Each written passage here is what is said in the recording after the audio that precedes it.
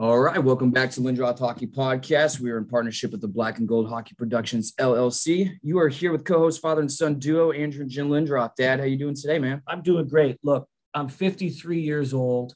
You know, whenever we have a player that's around my age in the era of the 80s and 90s, I go nuts about our guests. So this guy is probably the biggest one we've had yet. So go right into the intro. Let's get talking hockey and some other things. Yeah, so today we obviously have a special guest that he doesn't need a long intro, but he's a seven-time NHL All-Star, Stanley Cup champion, World Junior and Winter Olympic gold medalist, over 1,000 points, over 1,000 games played in the NHL. The list goes on.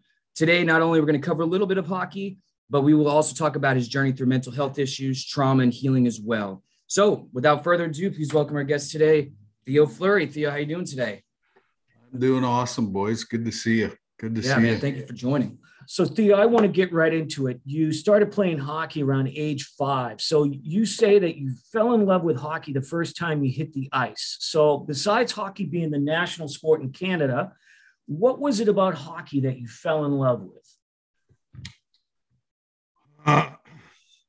Well, I've said this many times, I grew up in a pretty difficult home where both my parents struggled with their own childhood trauma stuff. And, that manifested itself into addictive behavior as a coping mechanism to suppress, the emotional pain and scars that were left behind by their experience. And so,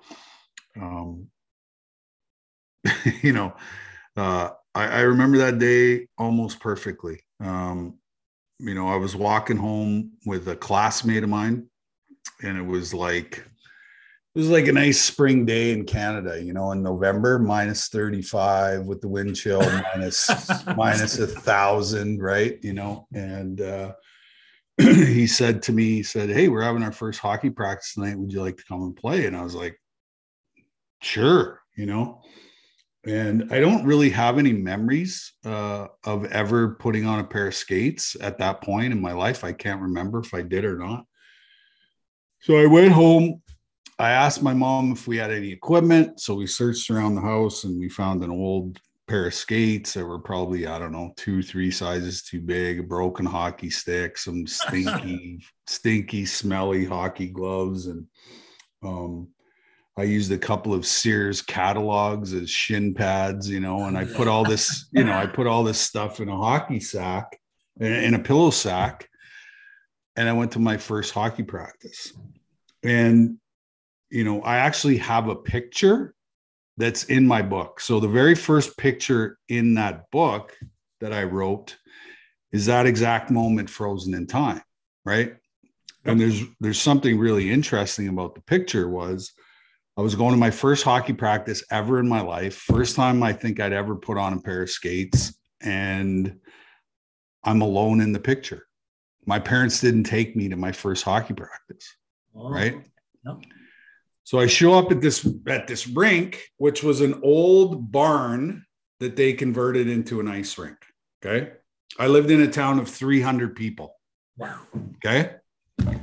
So I put on all this gear and I step on the ice and I don't fall down and I don't struggle. And I absolutely fall head over heels in love with hockey in that moment, because I felt, for the first time, I think in my life, I felt free.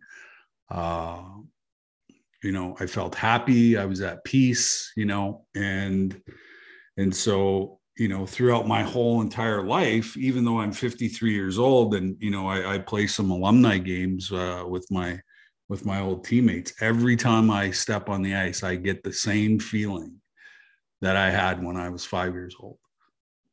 Wow. And you were really, you've always been humble, about your career. We've discussed the numbers very briefly, but at what point did you start to realize, you had mentioned you weren't falling over and struggling like everybody else would on skates at 5. At what point did you realize, I've got some talent here and maybe hockey is my thing and maybe I could do something with it? At what point did you feel that? Well, my first year of organized hockey, I scored 100 goals. So, yeah, you realized you were pretty good. Yeah. And and then, hockey was everything, right? It absolutely,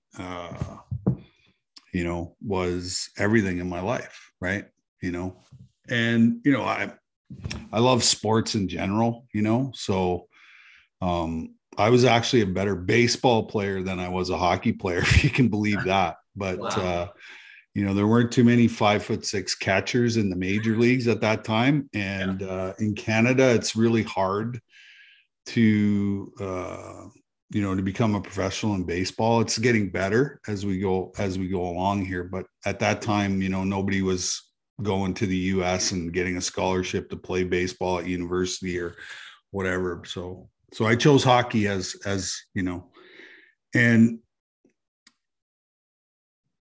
and I, right from day one, that's what I wanted my life to be. I wanted to be a professional hockey player, and everything I did in my life, was geared towards, getting to that, that place and that opportunity. Right. So, and So obviously, I wish I had $1 for every time somebody told me I was too small and I wasn't going to make it. Right. right. And, but that just fueled the fire inside of me. And I didn't listen to the noise. And, I had a real sense of belief in myself. And I worked up, I lived in a community. It was a farming community. So I saw people get up at 6 o'clock in the morning and work till 10 o'clock at night. And, they were all successful. They had nice houses. They drove nice cars, went on vacations. And I said to myself, geez, if I just work hard, I can have what these people have, and so, I always prided myself on work. When I stepped on the ice, nobody was going to outwork me. Nobody was going to outwork me. Nobody was going to outcompete me. And, that's what I used to overcome, the size. I was ultra talented. I was way more talented than everybody else I was playing against. But, for a little guy like me, especially in the 80s and the 90s, when, it was a brutal, violent game, I needed to get room on the ice. And my competitiveness is what got me the room on the ice so that my skill set could take over. Well, yeah, and you never hear anybody being 5'6", 680 pounds and a power forward.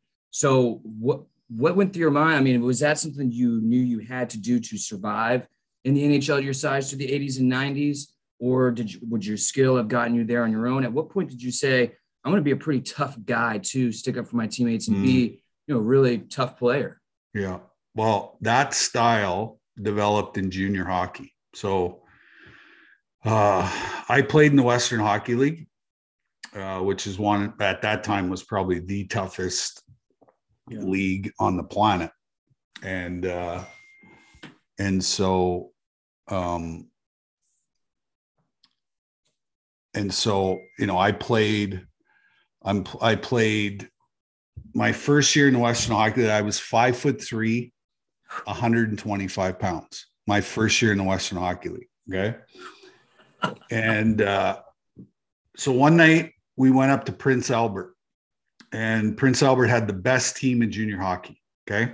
And so I was standing on the blue line listening to the anthem. Okay. And I looked across the ice, and who was standing there? Ken Baumgartner and Dave Manson. Okay. And the first shift in that game, Dave Manson hit me so hard, I thought I broke every single bone in my body. And I said to myself, that can never happen again. Right. And so, that's from that, moment, I quickly realized that my hockey stick could be a great equalizer. And so I became really, really good, with my stick. And so, as I started to learn about, off ice, taking care of myself, working out, getting bigger, getting stronger, getting faster, all those things just started to combine. And so, well, and then, making the world junior team, the first year was kind of an exclamation point, and really, I think, showed the scouts and people in the National Hockey League, oh, maybe we should give this guy a chance. Right. And and then the following year, I ended up being the captain of Canada's national junior team, and we ended up winning the gold medal in Moscow in communist Soviet Union, and from then on, I just kept getting better and better and better and better, and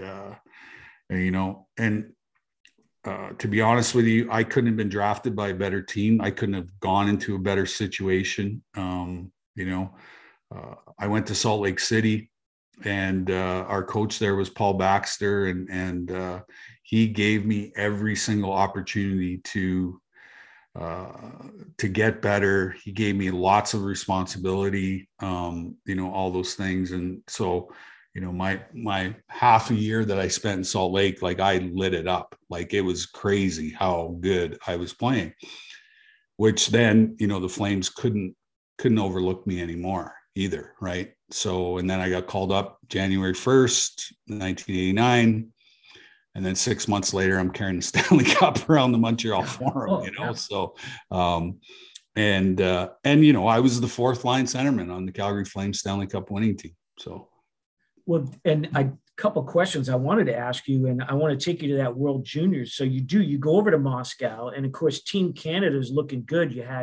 What a team that was. And Russia had some players too, Andrew, on that team that were incredible. What was it like? What was it like to be over in Russia during the Cold War? That's number one. And number two, what was it like to win the frigging gold in Russia? I mean, come on. Yeah.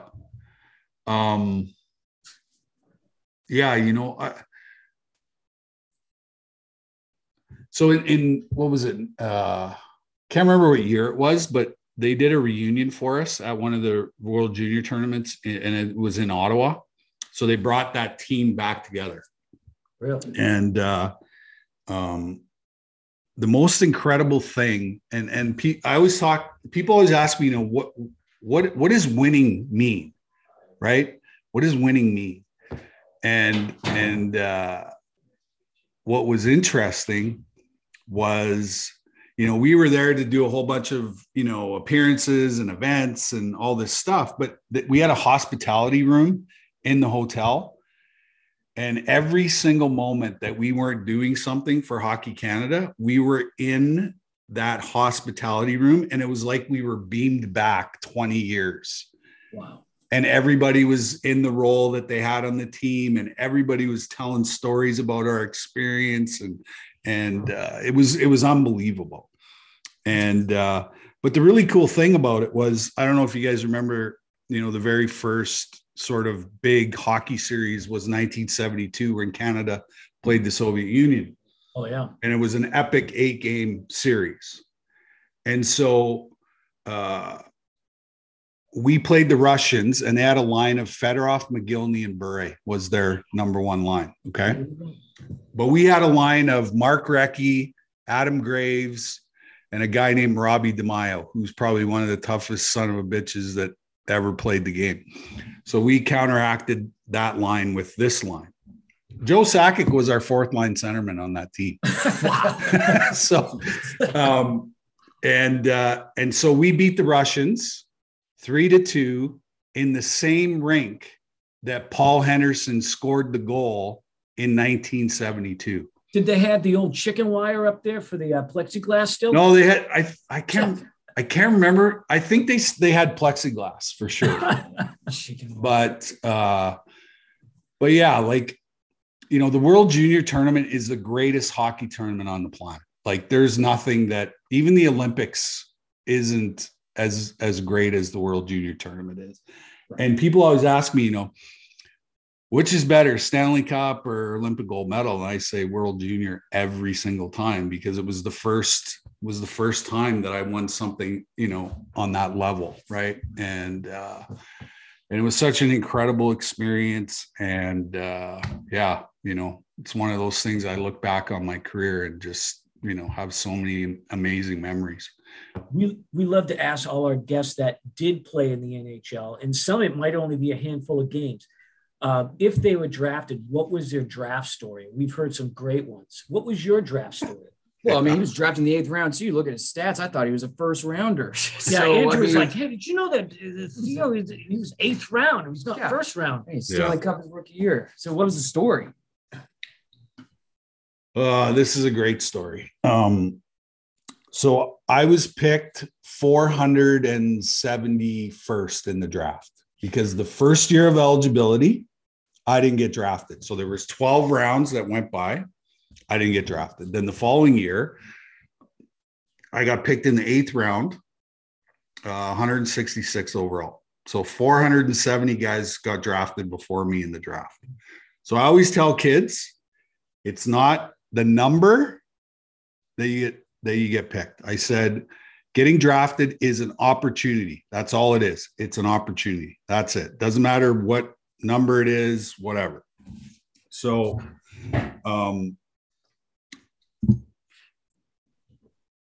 so I go and, I had 472 points in junior, okay. So,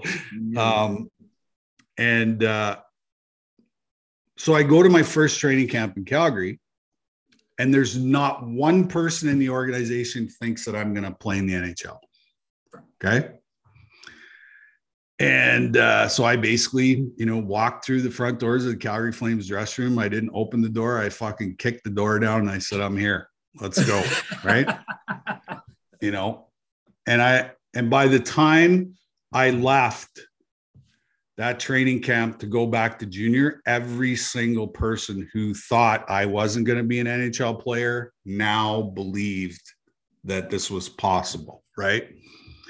And, I signed a contract in December. I captained Canada's national junior team. Then when my season was over in Calgary, I went to Salt Lake City and we won the Turner Cup. So in 18 months, I won a World Junior, a Turner Cup, and a Stanley Cup. I had like 3 rings in 18 months, at the beginning of my 20, 21. I was like 19. Right?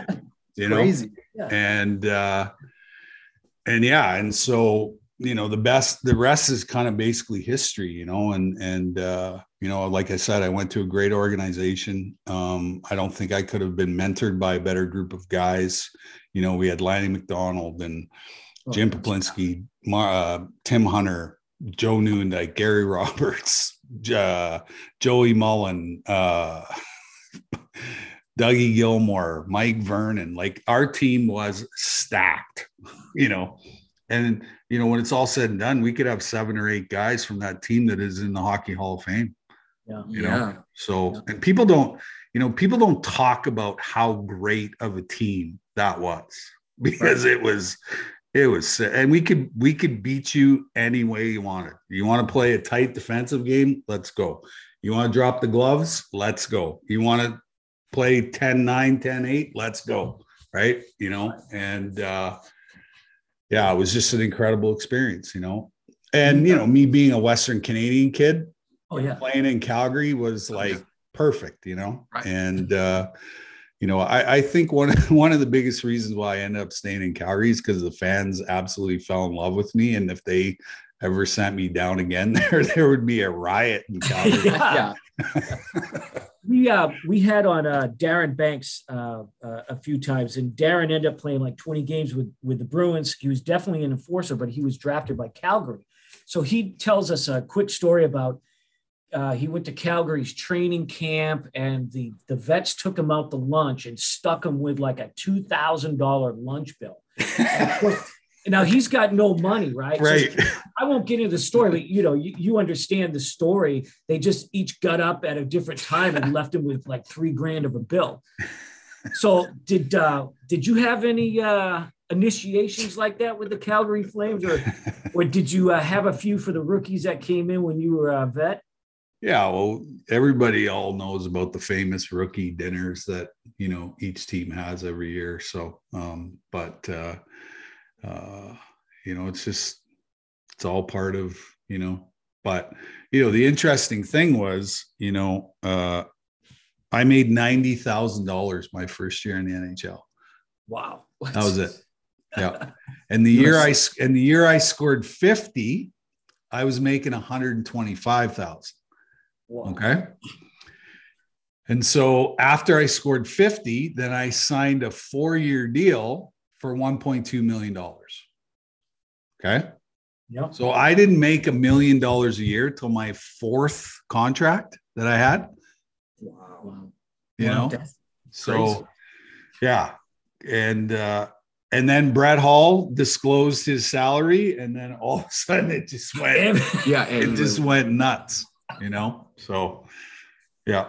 So was it kind of difficult at all being an NHL player during that time, and maybe other rookies are getting paid nearly as much as you had a hard time like hanging around them? I might almost be like afraid to hang around those vets that get paid a lot of money. You can't keep up with them. And Banks said that he paid the bill. He maxed out his credit card, but he paid that bill. Yeah, and you can't buy anything else. So was that ever tough? This is an unbelievable stat. So the year we won the Stanley Cup, our payroll was $7 million total. The whole team was $7 million. Wow. We need to hire that GM for the Bruins, man. That's crazy. Somehow I don't think you'll even. No. But we did have an internal salary cap because nobody was going to make more than Lanny McDonald. Right. I think Lanny was making $400,000 at that time. So, you know, and that was before, you know, that's before the salaries went crazy because we didn't know what each other were making. So, you know, Theo, I definitely want to get to some questions and talk a little bit about trauma and healing. But before we do that, just a couple quick, what we call lightning round questions that usually our listeners like, if you don't mind. It might be a name. If you got a quick story, that's good. I just don't want to take too much time here because we want to move on. So this is a tough one. Who's the toughest goalie in your entire career to play against? Dominic Hasek. Worst arena or ice conditions in the NHL? Yeah, don't say Boston Garden. I would have to say MSG. Really? Madison Square Garden. Yep. Yeah. Especially when the circus was in town. It was like they should have gave us lacrosse bats instead of hockey sticks. Because the puck would just be bouncing all over the place. Yeah. Now, one place that they always said was bad was the Odd. Yeah, Buffalo. Buffalo. Okay. Yeah. Nobody likes the Odd. I love the Odd. Really? Yeah. Yeah. Everybody was like, yeah, it's probably the worst one we played in. So that's interesting. Well, if you played in the Odd, like if you got hit on the glass, you would be like almost 3 rows into. That's how the glass had so much. Really? Oh yeah, and it was a small building and like similar to the Boston Garden, right? Wow. You know, and those rinks were always fun to play in. Even the old Chicago Stadium was, you know, the ice surface wasn't huge, but the boards were really quick and the puck bounced all over the place. And yeah, it was awesome. So is it true with the old pipe organ in the old Chicago Stadium? It's unbelievable. Really? Scared the fucking shit out of you when they blew that thing. Oh yeah. What player got under your skin the most? Not you get under their skin, which is normally what happened. Yeah, Tikkanen. Oh, yeah. Okay. I had to play every single shift of every single game against that guy. Oh, my God. Well, who was the toughest player you had to fight in the NHL? My first fight in the NHL was Ken Baumgartner. What do you – Why? Was this when you were I was a rookie. So this is a great story. So we're playing against LA in Calgary. And we call this kid up from the minors, a guy named Ken Sabrin. And so Gretz is coming up the wall and he gets a pass and Gretz has got his head down and this kid absolutely fucking buries him. Okay. Yard sale. Everybody's full on line brawl. Okay. And I'm playing on the 4th line with Timmy Hunter and I think it was Yuri Herdina or something, maybe something like that. And they had Jay Wells and Ken Baumgartner on the ice. Okay. So, of course, Ken and Jay go towards Timmy Hunter. And I'm like, they're going to try and 2-on-1 my fucking line mate. I better get in there. So I jumped on Baumgartner's back. And he basically just goes like this, picks me off like a little mosquito and fucking drills me right between the eyes. So I have a scar like right here, drills me right between the eyes. I'm bleeding all over the place. And next thing you know, I get a tap on my shoulder and I look and it's fucking Gretz. And he's like, kid, we got to get you to the bench. I'm like, okay. Okay. So as he's skating me towards the bench, I say to myself, should I sucker Wayne Gretzky right now? That's going through your head. Is like, hey, kid, go to the bench. Like, I should smack you right now. You really took it on the head, didn't you? Yeah. And so I had a momentary lapse in judgment. I didn't do it. And so I go to the bench. Bearcat, who is our trainer, cleans me up. I go into the medical room. I get stitched up. I come out and I score 2 goals and we win the game. Awesome. Hockey player. Yep. That's awesome. Awesome. Yeah. All right. Last one for this. The craziest and most embarrassing thing to happen to you during a game. Well, you've probably seen it on YouTube. So we were playing against Dallas and I got cut. Okay. I got cut. And so I had a whole bunch of blood on my jersey. Oh yeah. And so the trainer couldn't find another jersey of mine. Right. So this fan throws a jersey over the glass and I put this jersey on and it's got the whole team's autographs on the jersey. Yeah. We've seen it. It's pretty dedicated. So I'm like, I can't go out with a whole bunch of autographs on my jersey. So I took it off and they ended up giving me a jersey that didn't have a name on it, but it was number 76. So I wore 76 for like a couple shifts in the NHL. Wow. That is awesome. All right. So today is a Bell Let's Talk Day in Canada and hopefully around the world. We couldn't have a better guest, Andrew, to talk about mental health. So Theo, September 18th, 2005 is an important date for you. Mm-hmm. Bring us through that day. Well,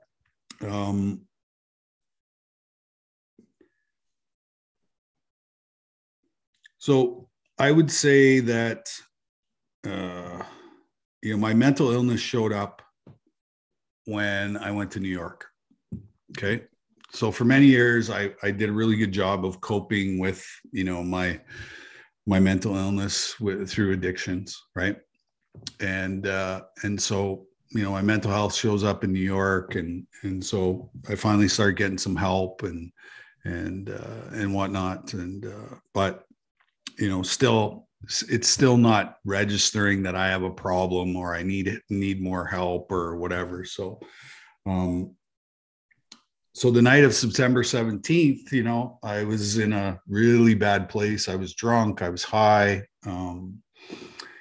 And for some reason, it got to the point where, I needed to make some changes in my life. So I end up in the washroom by myself and I'm on my hands and knees and I'm crying and I go to myself, if I keep going down this road, I'm going to die, and I don't want to die. Right. So I'm not a big religious guy, but I'm a very spiritual guy. And I knew that there was something out there greater than myself, which, at that time I called God. So I had it out with God in the washroom. And I said to him, I said, I'm done, and I said, you can't put one more thing on my plate. I said, I'm full. End of the conversation. I said to him, I said, please take away the obsession to drink and do drugs. And I went to bed. And I woke up the next morning, and as I'm walking to the washroom, I had a big mirror in my bathroom. And as I was rubbing the sleep out of my eyes, I glanced out of the corner of my eye and I saw my reflection in the mirror, and I stopped dead in my tracks. And I can't remember the last time I actually looked at myself in the mirror. I was so full of shame and guilt and anger and resentment and all these things that I hadn't really looked at myself in the mirror. And so like 5 minutes goes by, 10 minutes goes by, 20 minutes goes by. And I'm like, geez, I feel different. Right.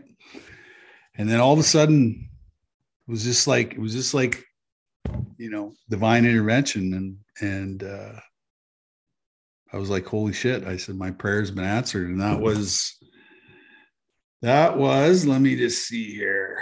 That was 5,973 days ago. That's awesome. Yeah. So, Wow. And I haven't had a drink or a drug, since that day. And what's really happened is, that started my journey of healing and self-discovery and all of these things. And I write this book and I finally realized, there was a reason why, I had my experience with my parents. There was a reason why I had my experience with the sexual abuse and all that stuff, because, when the book came out, I got run over by people, everywhere I went. 5, 10, 15, 20 people were coming up to book signings or speaking engagements or workshops that I was doing. And people were telling me their own story of their sexual abuse. Right. And so what happened was I really found the true purpose for my life. And that was to, live in the space of trauma, mental health, and addiction, I've been in that space now for 15 years and been able to help thousands and thousands of people come to grips with, with their own trauma experiences. And yeah, so it's been really awesome. So, and it's not enough. Today, even with the Bell Talk Day here, we, it's all about don't be afraid, don't feel guilty, don't feel shame. But isn't it time we move past that? Yes. Okay, so you know what I'm talking about. Yeah. So can't we move past this, which you had, and this is your passion now, and I agree, this is exactly what you're supposed to do. You set the sports world, especially the hockey world, Andrew, on fire when this book came out. Yeah. And, Theo by researching him, right. He's not afraid to speak his mind on anything. But look at, what's happened. And so everybody's come out and said, I've had some sort of trauma, this, and that. But it's like, what do we do with it now? So right. Theo, what do we do with this now? I know what you've been doing, but for listeners that might be like, okay, it's not just enough to say, okay, I'm going to confess that this happened to me. Yeah. So the intention is always good in any sort of mental health group. The intention is great. Okay. But we always leave one thing out. We're very aware that there's a mental health issue in the world. We're very aware that there's an addiction issue in the world. And we always leave out the trauma piece. Okay. We always leave out the trauma piece. And that's the reason why, we've seen an increase in, mental illness, is because we haven't created a space for the trauma, which brings us into the mental health and addiction space, right? And, every mental health campaign starts with 1 in 5 Americans or 1 in 5 Canadians. And I'm going to myself, why are we shaming the one person who has mental illness when in my experience and in my research over the last 15 years, it's 5 in 5. It's all of us, right?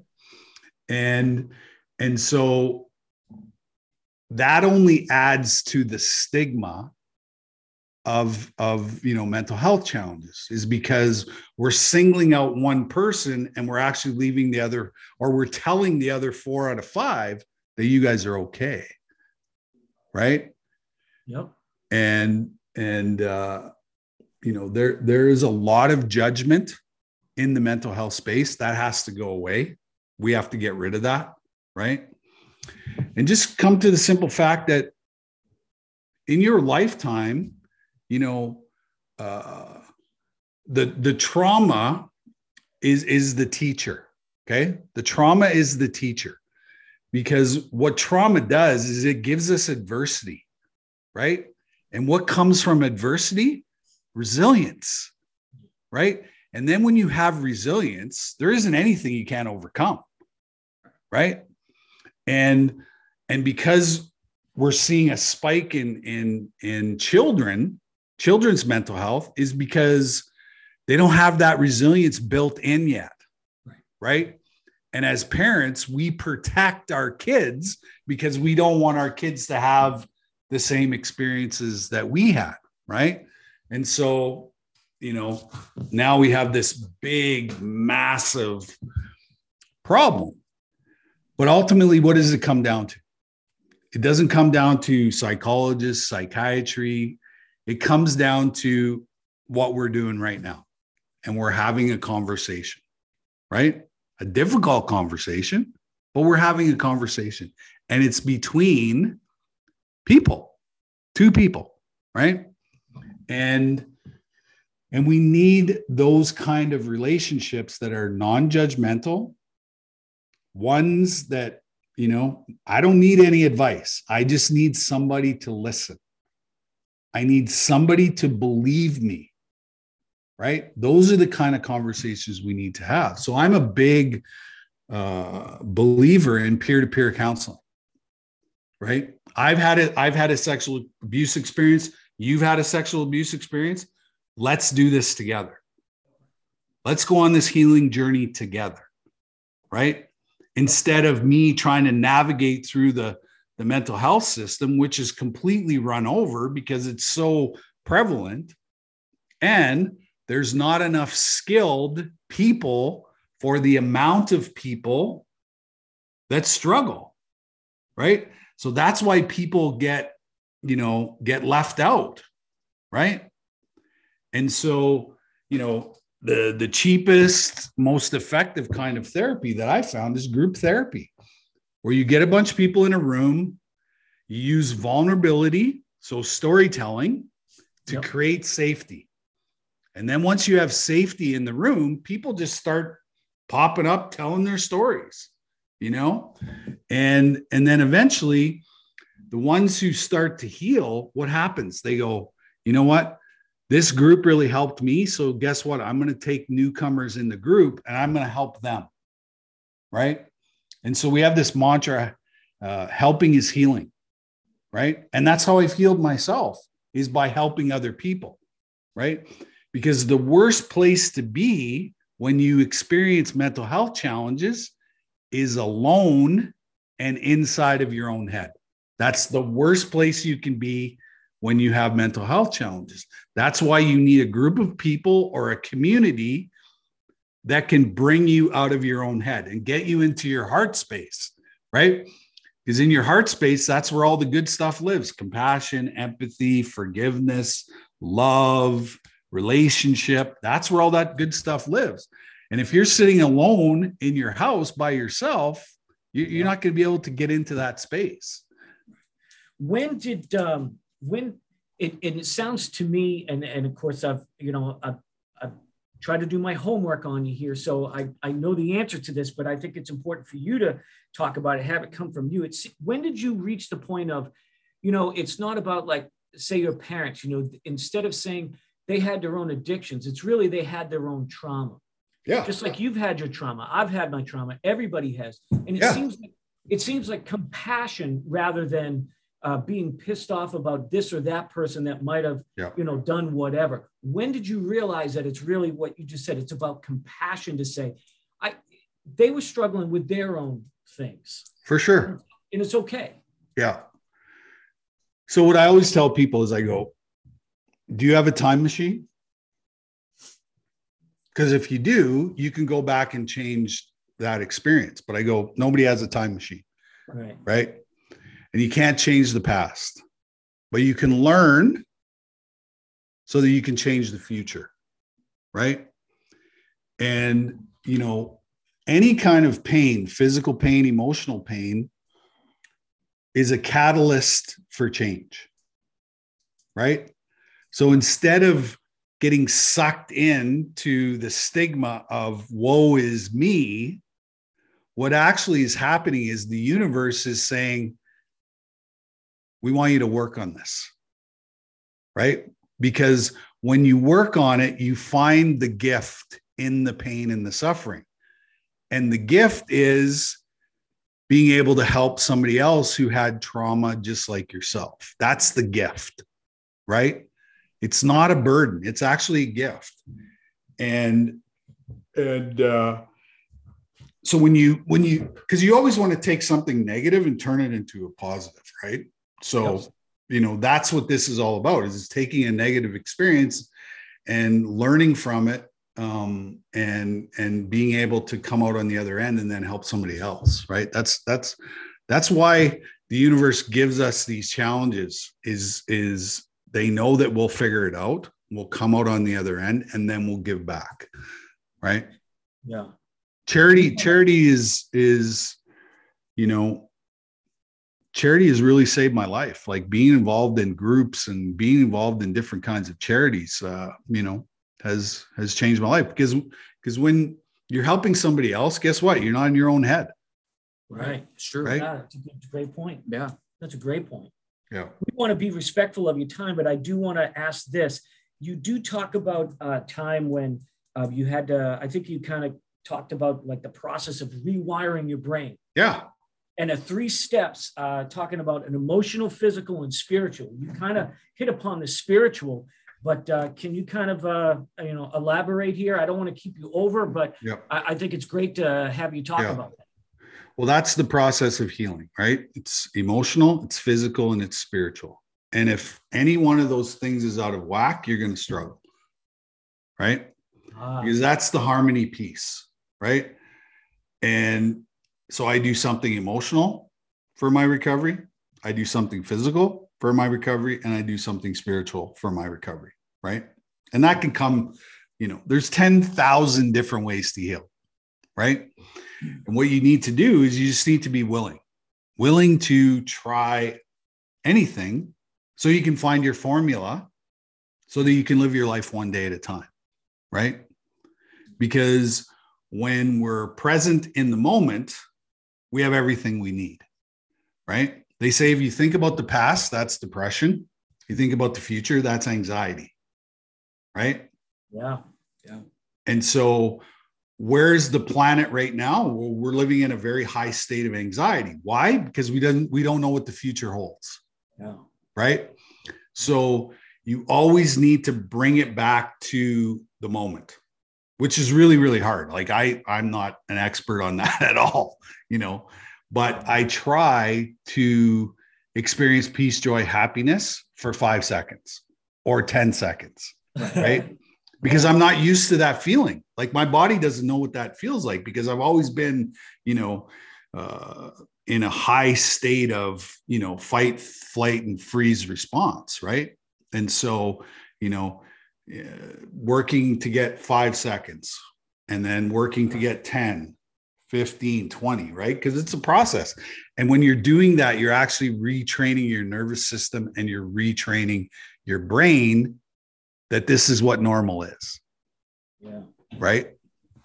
So you need to have those 3 practices in your life every single day, which is hard work. Like this isn't easy work. It's hard work. And, but I can tell you, if you do the work, amazing things happen. Well, I mean, and it's clear after reading both your books, but particularly your autobiography, and then doing a little bit of, up-to-date research on what you've been doing.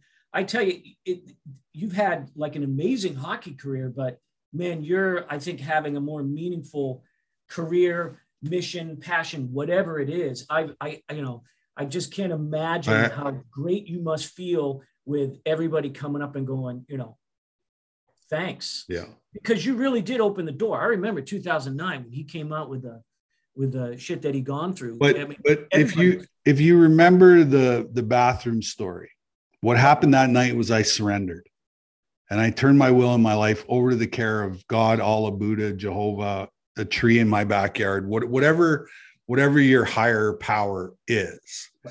And I gave up control of my life. And I said, universe, take over. I'm not going to step in. I'm out. You just tell me what to do. I won't question it. I won't, nothing. And ever since that day happened, I've had this amazing journey of healing. I've had an amazing journey of meeting incredible people with incredible stories and all of that. And so, you know, that's that spiritual piece, you know, that, you know, has to happen. And that surrender has to happen. Right. Right. But a lot of people have a real tough time giving up control. Right. Yeah. But ultimately we have control over nothing. Right. It's true. Yeah. Nothing. Right. You know, I really believe that there are no coincidences, right? Like there's a reason why you guys and me are together today. This is not by coincidence, right? Yeah. Because somebody who's listening to this podcast is going to go, holy shit, that guy's speaking my language, you know? So there are no coincidences. Everything happens for a reason, right? Yeah. Absolutely. And that's when you give up control and you trust in, you know, in the universe. Right. I don't think we could end this podcast on a better note than that. That was like, you know, perfectly. Yeah. You know, Theo, we'll say goodbye off here. All I got to do is pause this, but officially, we can't thank you enough. Not only the hockey, but the last 20 minutes. And I tell you, I'll be honest, you know, learning about it's not the addiction, that it's actually the trauma was something I've never thought about until I read your book. Yeah. If I didn't have the trauma, I wouldn't have the story, right? You know, I mean, my life would have went a whole different direction, a whole different path, right? So that's why I've embraced the trauma in my life and went, holy shit, this is actually a gift, not a burden, you know? Right. Yeah, absolutely. Yeah. Amazing. But we can't thank you. We'll say goodbye off air, but officially, thank you so much for joining. Cheers, guys. I appreciate it. Thank you. Thank you for Theo Fleury. Yeah. And, you know, while people will have their opinions, as he's always seems like in the midst of some sort of controversy, I mean, anybody could be with political stuff. He had an important message today that I think everybody should listen to, correct? Which isn't political. You should say that. Well, yeah, absolutely. I mean, mental health is not political. No. It's being a human being. But the point is I know everybody's obsessed with what's being posted on social media, but the thing is this is important to talk about mental health. And I think he had very good words to say today. Hopefully somebody needed to hear that. I'm sure. And, you know, I needed to hear some of that, you know, doing research for our guests, for our listeners. You know, we try to do our homework, as everybody knows. And while we may know surface stuff, once we dig deep, all of our guests have an interesting, unique story. And whether it be our players that are involved and found their life in spirituality, particularly, you know, with Jesus Christ. You know, I'm thinking of Gary Steffes, Ian Kesserich we've had on, Bobby Robbins, all the way through, you know, Theo Fleury, where he's talking about spirituality, but he's talking about whatever your, you know, God, your deity may be. Right. So this is just, you know, it's wonderful for us as fans. We could have asked him nothing but hockey questions for 4 hours or 4 days.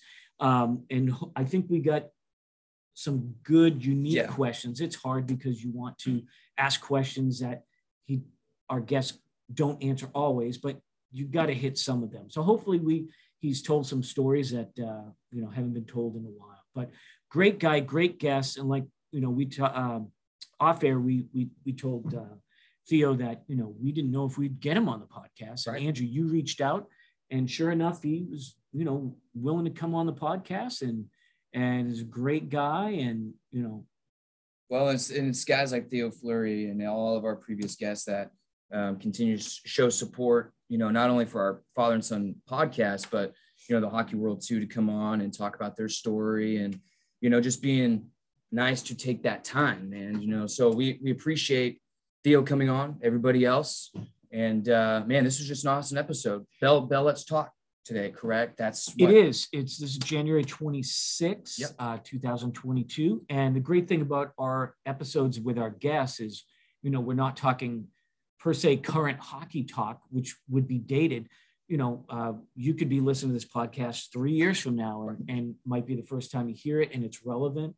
But today is the Bell Talk, and people should not be afraid to, you you know, like he said, be vulnerable, be willing to, you know, and if even people are going to be rude enough to judge you, you know, you're going to find many people that aren't going to judge you. You need to fill your world with the people that are going to support you and lift you up rather than judge you. Right. But not to end on a sad note, our next guest is going to be our wonderful, wonderful friend, Dave Capilano. Yep. And he'll be on our next podcast. And we're going to talk about his high school coach quite a bit. We'll talk about some current Bruins things and where the Bruins need to go. So that'll be coming up a week from now. I think we're going to record that on Friday. Yep. But we'll wait a few days to release that. So we want to thank everybody. We're on every podcast. Thank you to Black and Gold for continuing to be our parent company. And is that it, Andrew? That's pretty much it. We just appreciate everybody continuing to tune in, and we hope you all have a wonderful day and enjoyed the episode. And this is episode 60, I think. Big 60. Thank you again.